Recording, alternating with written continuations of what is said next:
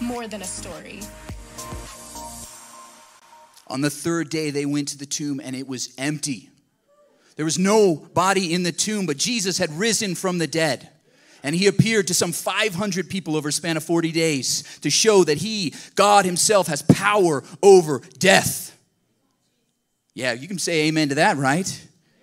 That's a great story. But for a lot of people, it's just that, a story. It's a cool story. Maybe if you're like me, you grew up hearing it every single year, and it became something that's just repetitive. Or for other people, you're like, it's great for kids. A good story, but that's all it is. But we're here today to learn that Easter is more than a story. I love stories. I think we all do. We love going to the movies, seeing stories. We love TV shows now. There's like 500 different TV shows going on right now, scripted shows. There's so many stories out there. We read books. One of my most favorite recent movies is Dune. Anybody here go and see Dune? Yeah, it was good. I went and saw it in theaters. I loved it. Man, the music was good. Visuals were awesome. So I went home and read the book a second time. I was like, wow, that was a good story. I like that story. But guess what? It didn't change my life. It didn't. As good as that story is, it's just that. It's a story. But Easter is more than a story. And what we're going to see today is that Easter is way more than a story because, one, it is true. And two, it's transformational. And I hope that you're excited for this today. We are going to dive straight into the Gospel of Luke today, one of the accounts of Jesus' life, death, and resurrection. And if you have a Bible, you can open with me to Luke chapter 23, verse 50. If you have a phone, you can go to the YouVersion Bible app, and you can actually find our event. If you at the bottom right-hand corner of that app, it says More, find our event, and you can take notes right there in the app, or you can follow along on the screen behind me. We'll have all the verses that I'm going to be reading up there. Because the first thing we're going to learn about this story is that it's true. In verse 50, we read this. Now there was a man named Joseph, a member of the council. So this guy is a wealthy person, a politician, well known. And he came from the Judean town of Arimathea. And in verse 52, we read, going to Pilate, he asked for Jesus' body. So Jesus is dead. He has been executed, put up on a cross, crucified. And to make sure that he was dead, they had stabbed him in the side with a spear. And the Romans, who are very good at killing people, took down his body. And that's what we read in verse 53. It says, then he took it down, Joseph, and wrapped it in linen cloth and placed it in a tomb cut in the rock, one in which no one had yet been laid.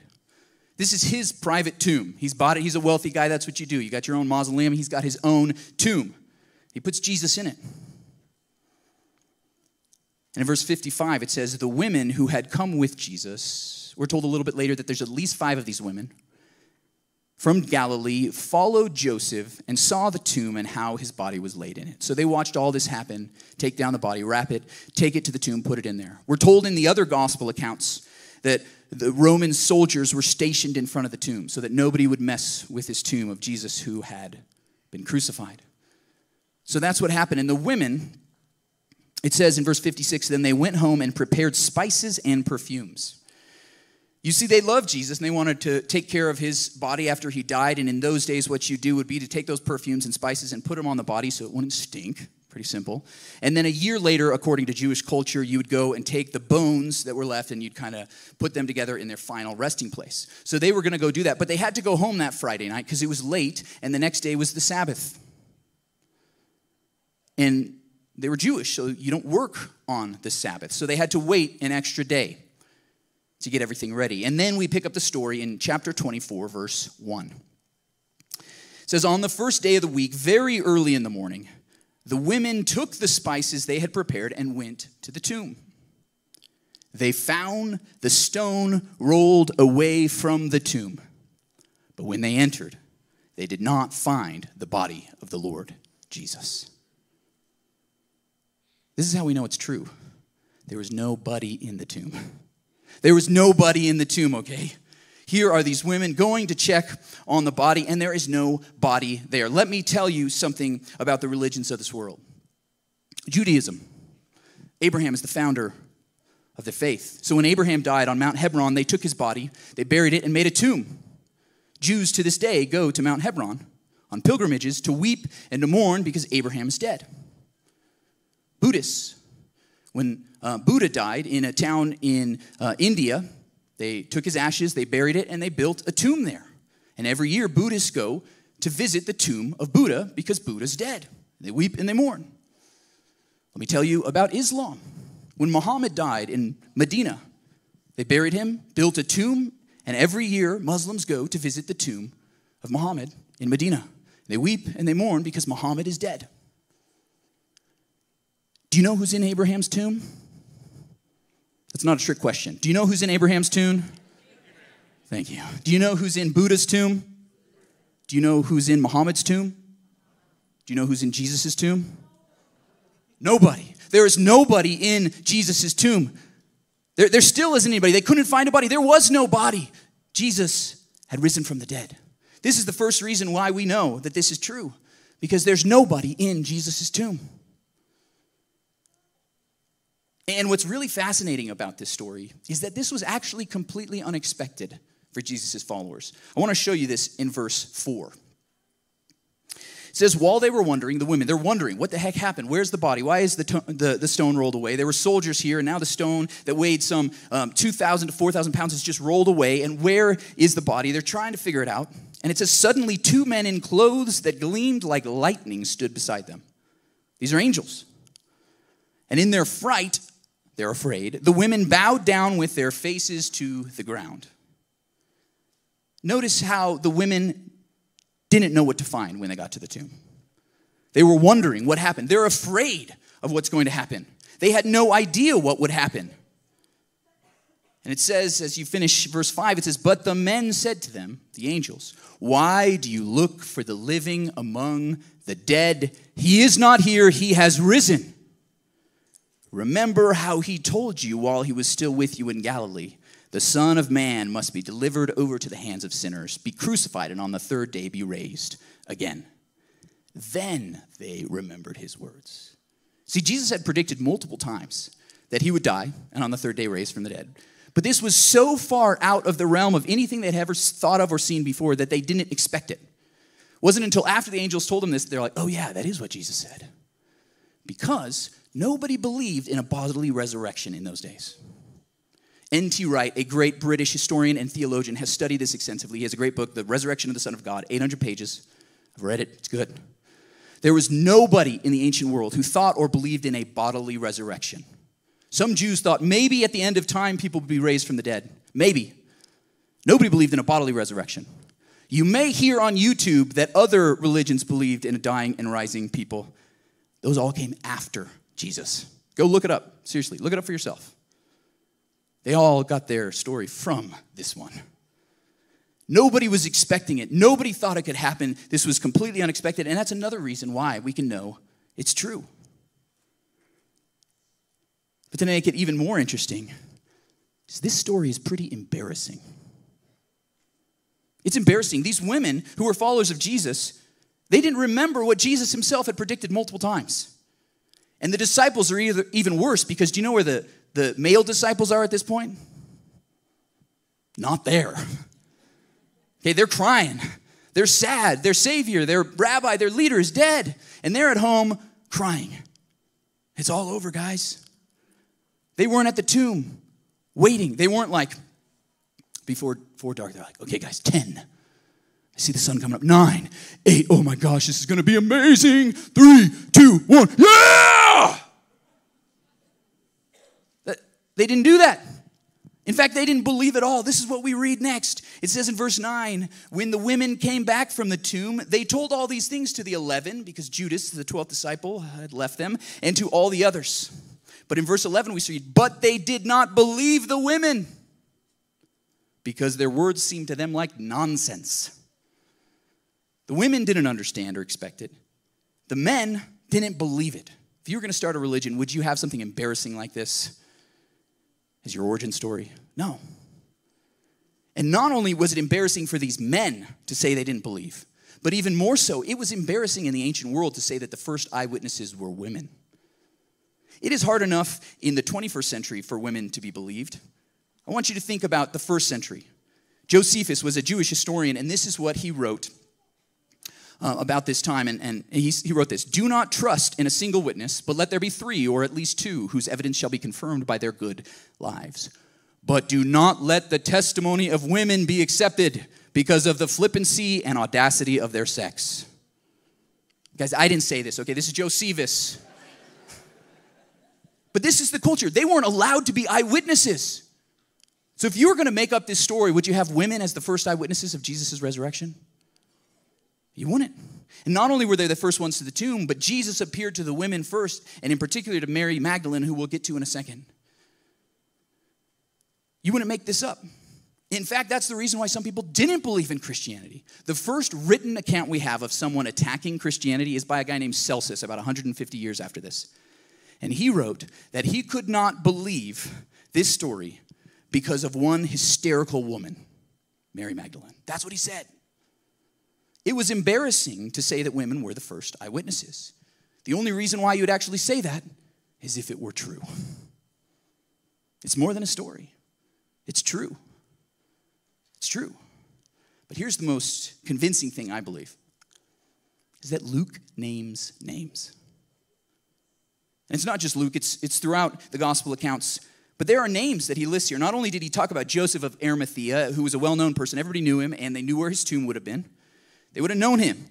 But look at the names Luke mentions in verse 10.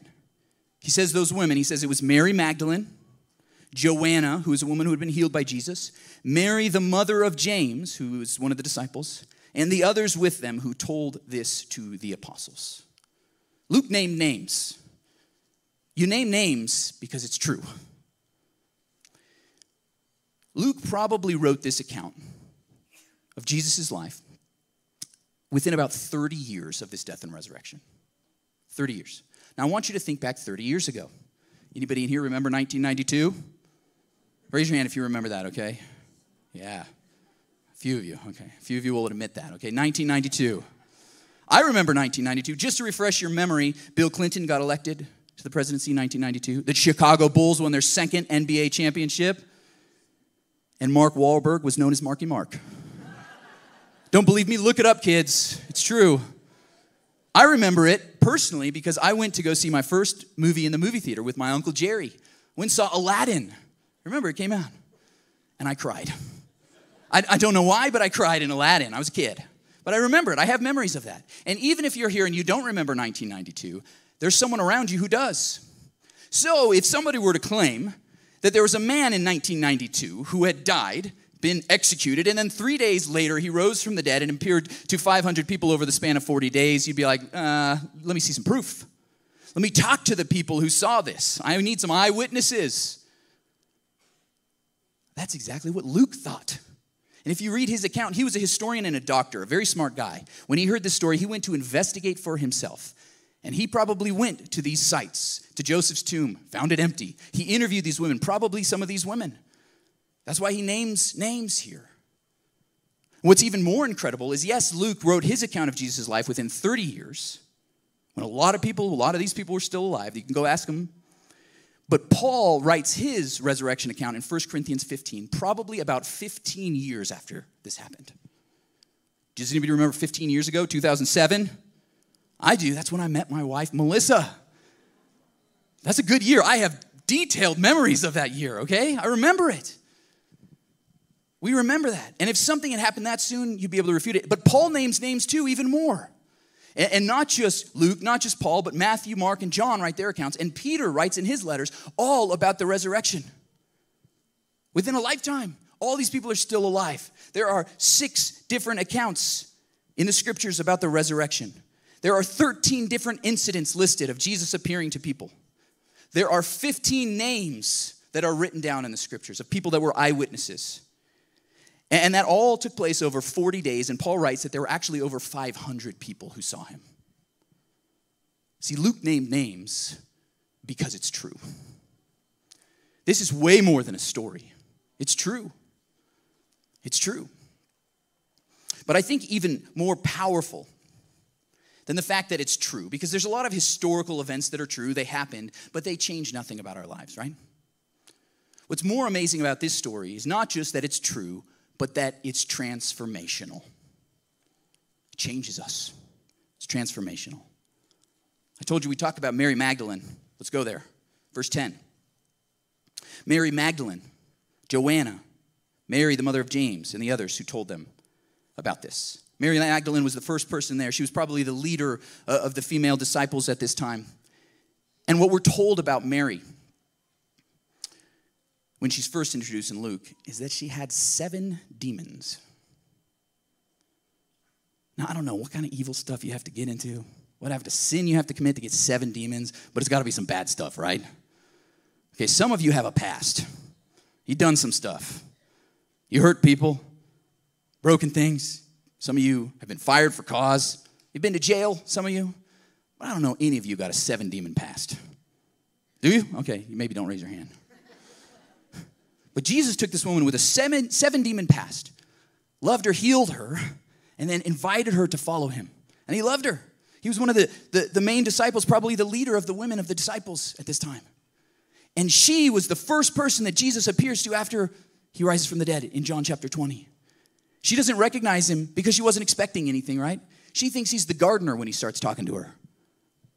Until he says, Mary. She recognizes Jesus. She goes, Rabboni, which is Aramaic for rabbi, teacher. She falls and clings to him because she was the very first person to see and to touch the resurrected king. And she went back and told everybody else. Do you know who the very first Christian preacher was? A woman. Okay, just a little bonus point here. For some people that think that Christianity has put down women, okay, Jesus had female disciples. The very first preacher of the gospel was a woman. So that's just a little bonus point in there right now, okay? I'm just throwing that in there. You got that one for free today. But this woman is transformed, isn't she? From a 7-demon past to someone who's recorded in all 4 gospels, whose name is still spoken of today. Who cares about her past? Because Jesus rose from the dead, proving he can conquer any sin in our past, right? No matter what you've done. Heck, you could have 8 demons. Jesus still could heal you. Okay? We know it's true and it's transformational. It's more than a story. And it wasn't just Mary Magdalene. Paul, he hated Christianity. He hated Christians. And he went and persecuted them, tried to seek them out, throw them in jail, and kill them. But when Jesus appeared to him, Paul got knocked down on the ground and started believing. And he became one of the greatest followers of Jesus in early Christianity. And he planted churches all over the known world and wrote half of our New Testament. He did that because he had been transformed by this story. He knew it was true. And it's not just Paul.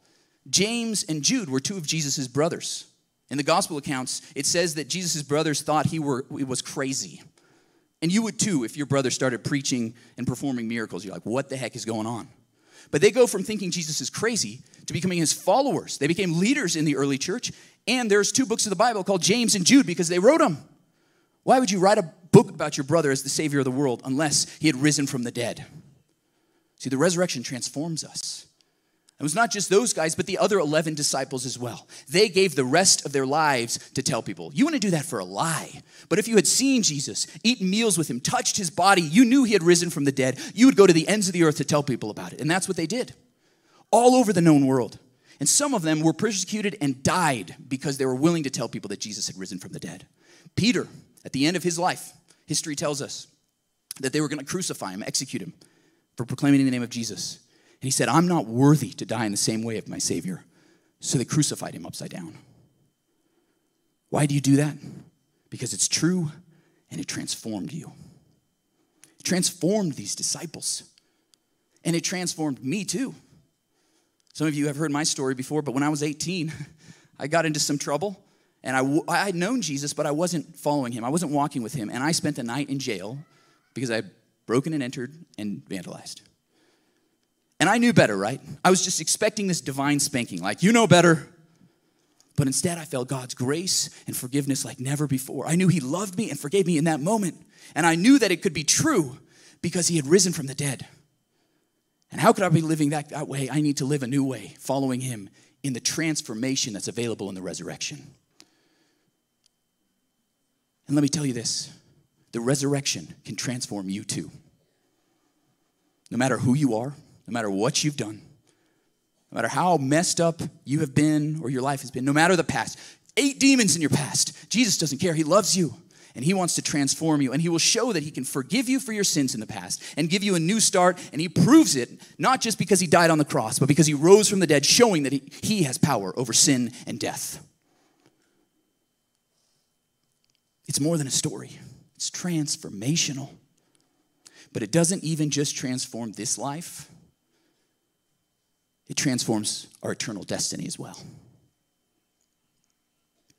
Did you notice that when the women were in the tomb, the angels talked to them? They said in verse 5, "Why do you look for the living among the dead? You are looking in the wrong place for life, because everything around you is death." And let me tell you, our world is filled with death. Everything that we love and pursue will die. I'm serious. Your career will die. Your business will eventually die. You will die. Your friends will die. This week, we had an amazing man in our congregation named Bill Ford pass away this week. And he was here this last Sunday. I got to say hi to him, and he's not here today. That could be any one of us. Our world is filled with death. You will die. Everyone around you will die. Even the people that remember you, because we always say, oh, your memory will live on. No, the people who remember you will eventually die. But those who believe in Jesus Christ and the resurrection will live forever. That's what Jesus said in John 11:25. He says, "I am the resurrection and the life. The one who believes in me will live even though they die, and whoever lives by believing in me will never die." That's what he said. And you know his words are true because he rose from the dead. We can put faith in that. He showed his power. Believing in Jesus not only transforms our lives, but it transforms our eternity, our eternal destinies. And that's why we can celebrate this week, even with Bill's passing, because he's happier now than he ever has been. And he has a restored brain, he has a restored body in heaven, in paradise with Jesus, because he believed in Jesus. The resurrection is way more than a story. It's true and it's transformational. And I want it to transform you as well. If you're here, I believe every single one of us needs to respond to today's message in one of 3 ways. Everyone. So pick your response, okay? 1, if you're already a follower of Jesus, it's time to stop looking for the living among the dead. Everything around us will die. We need to live the transformed life, the new life, the happier life. Yes, there is better, more happiness, a fuller life available for you now. So if you're a follower of Jesus, come back next week. That's my application for you. Come back next week for the start of our series, How to Be Happy. You're gone, subscribe online. You're not going to miss any of these series because we need to start walking and living in the resurrection life that's transformative. So that's the first application. If you're already a follower of Jesus, live the transformed life. 2, if you're here and you're saying, wow, I've never heard some of this evidence before. I had wondered about this story, but it was really just a story for me. I still have some questions. That's okay. Still got some doubts. That's okay. What I want you to do, if you have any questions, we want to give you a free book so that you can investigate for yourself, just like Luke did, just like Peter did. Because when Peter heard about this story, he ran to the tomb to see if it was actually empty. He needed to find out for himself, and I want you to do the same. So there's a QR code on the screen up here. You can take out your phones right now. We want to give you this free book. It's just a quick form so we can know whether to mail you a physical book or give you an ebook, okay? Your choice. We'll get it for you. Just take that QR code. It's on the back of the cards, in the seat back as well. So if you have questions, good. But don't just leave it there, because it is more than a story. And if there's even just a small chance it's true, you should investigate it for yourself. So that's the second application. If you have questions, if you're curious, you don't know, read that book. It's just 100 pages. You can read that, right? Pretty simple, okay? All of us, all the kids are like, I could read 100 pages. Adults, you got no excuse. So that's the second application. Third application. Some of you have been convinced. You're like, I do think it's true. And I want it to transform me. Maybe it's already stirring in your heart right now. And you're like, yes, I think I believe. You could still have questions. You could still read that book, okay? But if you're thinking, I do believe, It's time to make Jesus your Lord and Savior. In Romans chapter 10, verse 9, it tells us there's a simple way to be saved. It says, if you declare with your mouth Jesus is Lord and believe in your heart that God raised him from the dead, you will be saved. Simple. So we're going to give a prayer, an opportunity for you to repeat a prayer after me to declare Jesus is Lord. It's not a magical prayer, but it shows what's actually happened in your heart, because that's what matters. And if you believe, we want to give you a gift today too. So this is what we're going to do. We have some gifts in the back. And we have some of the ushers that are going to come. If you believe, we're going to ask you to raise your hand in the air, and we want to give you a gift. And in that gift, there's a little card that you could fill out, because Melissa and I actually want to do a Bible reading plan with you to just encourage you to take some next steps in this new faith in the resurrection life. So I want to give those of you who do believe that your heart has been stirred by the resurrection story. You say, I think it is more than a story. It's true, and I want to be transformed by it. If that's you, I want everybody to close their eyes right now. And I want those who are already followers of Jesus to repeat this prayer out loud to give courage to somebody who needs to pray it for the first time. And if you're here and do believe, let's say this prayer out loud. Repeat after me. Dear God, I'm a sinner. I need a Savior. Forgive me. Save me. In faith, I declare, Jesus is Lord. Fill me with your Spirit. Give me the gift of eternal life. Help me to follow you and be transformed. Now, with eyes still closed, if you said that prayer and meant it, you are now a believer. I want you to put your hand into the air on the count of 3 and hold it up. 1, 2, 3. Put that hand into the air. Let's welcome those people. Keep that hand raised. We want to give you a gift. Keep your hand into the air, please, for a minute. Everybody's eyes are closed. Keep your hand in the air. If we can get some Bibles over here, these gifts to people, keep that hand into the air. And I will just pray for everybody as they are passing those around. Dave over here on the side. Lord God, we are just so grateful that you sent your Son to suffer and to die on a cross, to take away our penalty through that death, to purchase our forgiveness through your blood. But Lord God, we know that suffering and that death has power because you rose from the dead. And we remember that today, that it's way more than a story. It's something that transforms us because it's true. And Lord God, we believe, and we today, as the men and women in here today, we praise your name. We declare your glory, and we are so grateful that you suffered and died in our place so we could live the resurrected life. Thank you that it's more than a story. Amen.